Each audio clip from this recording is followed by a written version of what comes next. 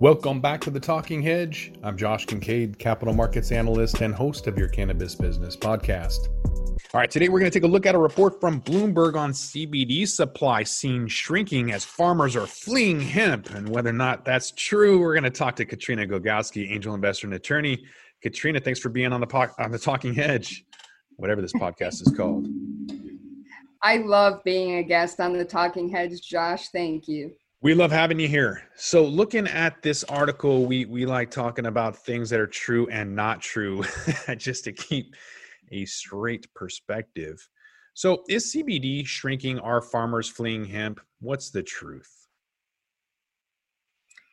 The truth is farmers are in fact fleeing hemp due to massive oversupply. And with the passage of the Farm Bill in 2018, we saw enormous numbers of farmers planting hemp for the very first time with various levels of success, which in 2019, when those harvests were brought in, we saw a huge glut, and there's no other word for it but glut of hemp on the market, which caused the market to crash. And Josh, I'm going to just state right from the outset, I do appreciate individuals reporting on cannabis and hemp. It needs to happen. But this is an example of a very misleading article. And I don't want to say that the author of this article did this on purpose, but it's very misleading. And we can get to the details of why it's misleading. But if I'm a farmer and I read this article, oh, now we need more CBD, we need more hemp, I'm going to grow it again. No, don't. Please don't. Please don't. 600,000 pounds coming out of California last year for hemp. It made for a lot of those Eastern Oregon farmers not come back at least this year. And I've had people in Washington want to plant hemp, and I'm telling them don't. Indoors, you're going to be spending probably $600 a pound for your entire facility to grow a pound of hemp when you're only going to be able to sell it for $250. So right now, there's an excessive amount of hemp everywhere. Illinois last year took offline 18,000 acres. So they don't need it. And we've seen that there's already enough hemp in the market. So I don't think that people are fleeing. I just think there were too many people to begin with. Just like cannabis, you don't need 1,400 tomato farmers in a state. You don't need 1,400 cannabis farmers. You don't need 3,500 in Oregon. You don't need 7,500 in Oklahoma. 7,500 licenses in Oklahoma. They're about to become just as bloated as Oregon with a billion joints equivalent of cannabis in excess, just sitting out there floating because there's too many licenses. So definitely not really what's happening. There aren't shrinking supply. There's actually a normalization in the market. So when we saw $18,000 kilos of CBD, that was just because there wasn't enough facilities making that water soluble or isolate or distillate, whatever it was. And now prices are normalized. CPG, CBN, and some of the other more rare cannabinoids will be expensive initially and come back down in the same way that we've seen with cannabis and hemp. So normal, I think, maybe, but definitely not. This article is misleading at best. I'm assuming this person just doesn't know the industry at all, and they're looking at the numbers and not really knowing what's happening. Too many people came in, and now they just realize they can't stick around. So we had way too many middlemen to begin with. So maybe it's a good thing.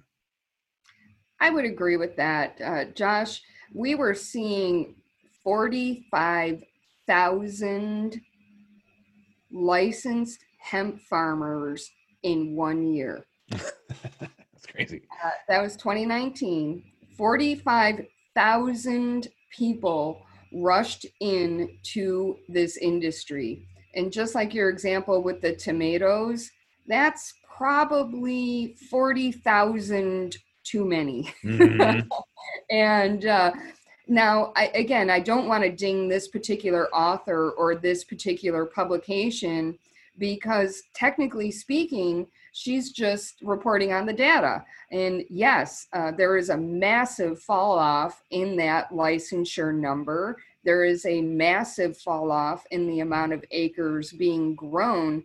But that is not an accurate predictor that come harvest this year in September and October, there's going to be a CBD shortage. That's just not true. And in fact, I suspect we have an oversupply again this year as well. And so this is just an example of what you were saying. The statistics are one thing, but you have to understand the reason for those statistics and think about it critically before making a prediction based on those statistics, Josh. Right. Yeah. I mean, saying that the price is coming down and the number of people are leaving, that's one thing, but they're just inferring from that there's going to be a reduction in supply, and that's just not the case. So not understanding how much product people are sitting on is a lack of understanding to the industry. So maybe leave that to the experts. But what we can see is there is a absolute reduction in price. And so as this article kind of reports on that, the CBD biomass prices are far below where they were a year ago, trading in a range of 40 cents to $1.05, relative to over $4 in July of last year. So with that, they're right, prices are dropping, but that's because the supply and demand is just natural economics. So. And we saw this in cannabis as well. Everybody rushed to grow cannabis and they were getting $250 a gram coming out of the gate. And then what happens? Prices crash. Why? Because there's more supply and people are regulating this, and the market is regulating itself with growing and production. That doesn't mean that the cannabis market is going to crash and there's going to be a shortage of cannabis. And so I'm just questioning this article. This isn't new. This trend occurred in cannabis, and to imply a shortage of supply is erroneous, I think. Right. I don't think there's a reduction in supply. Not yet. There's still people manufacturing CBD. So although the hemp production is reduced dramatically, thankfully, some of those people didn't even deserve to be in the industry. They didn't know what they were doing. They didn't have the right genetics. They didn't have the right beans for the right longitude, latitude. So bye-bye. We had way too many middlemen. Good to see you gone. So CBD sales from, according to Brightfield Group, they're reducing the number, their outlook. So reducing its sales outlook, looking at the U.S. market projected to reach 4.7 billion this year. That's up 14% from last year, but down from a forecast of 8 billion. So they're significantly reducing that outlook for 2023 to almost 12.5 billion from their $20 billion projection previously. So almost cut in half. That's a significant reduction. And I don't even know if that's accurate. I think CBD is popular. So I was just in the Reader's Digest this week or last week, whatever. And I'm getting a lot of people asking me, like all over Michigan, Illinois, Florida, someone from Washington. And they're not young, they're 70s, 80s, and some of them have tried CBD and it didn't work, and they're really upset and they want to know how it worked for me. And so it's really about that we've talked about is product awareness and finding the right product. So there's plenty that don't work, some that do. And those that do will do really, really well. You just have to get rid of the garbage. And as soon as we filter through and normalize and mature, I think this is going to be a huge kind of vitamin C style supplement that people are going to demand.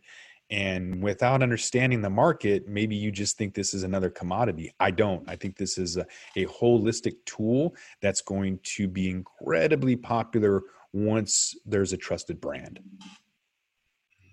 I agree with your basic premise of treating it as a supplement and the desperate need for quality product. And I think your information about contracting the market by half is probably right, but for the wrong reason. I think that trusted brands of cannabis are going to make up the bulk of the sales as fly-by-night operations fall off. And so you have brand X that doesn't even put any CBD in their product at all, calling it, let's call it fraud. They're not going to have any more sales, and so they're going to drop off. And then the trusted brands, we use Charlotte's Web as an example quite frequently on this podcast. Their sales are going to continue. And so again, another example of deceptive statistics that are actually correct, but for the wrong reason. Yeah, there's some good brands out there locally. I like Zone In. That's a local brand. Nationally, Charlotte's Web has got a great reputation. Hopefully some of those become more available and people can try it and figure it out for themselves. Or if not, you can just come back to the Talking Hedge and take our recommendation and figure it out from there. I want to thank my guest, Katrina Glogowski, angel investor and attorney. Thanks for being on the podcast. Thanks, Josh. And I would encourage people that are writing about cannabis or hemp to talk to somebody who's not in a hedge fund, somebody who knows the difference between THC and CBD, and somebody who knows the market. It doesn't necessarily need to be Josh Kincaid, but if you're going to write articles, talk to somebody who knows the industry so that you don't end up with skewed statistics like this. Thank you. Yeah, but you can always talk to Josh Kincaid too. With that, we're going to roll this one up. I'm Josh Kincaid. This is The Talking Hedge. Don't forget to like, share, and subscribe, or don't, and I'm out. Thanks for listening to today's show. To check out more great cannabis podcasts, go to podconnects.com. Here's a preview of one of our other shows. Hi, my name is Kira Reed, and I'd like to invite you to be inspired by the women who are leading in the cannabis industry. Each week, we will discuss empowerment, leadership, and what it means to be a woman in charge in marijuana, hemp, and CBD. As the founder of the Women Empowered in Cannabis community, I have had the great pleasure to get to know many brilliant and talented women who are CEOs, executives, politicians, advocates, and community leaders that are focused on creating a cannabis economy that is just, fair, and equal. We'll learn how these women make decisions, how they navigate a predominantly male industry, and what they're doing to level the playing field for women. I hope you'll join us.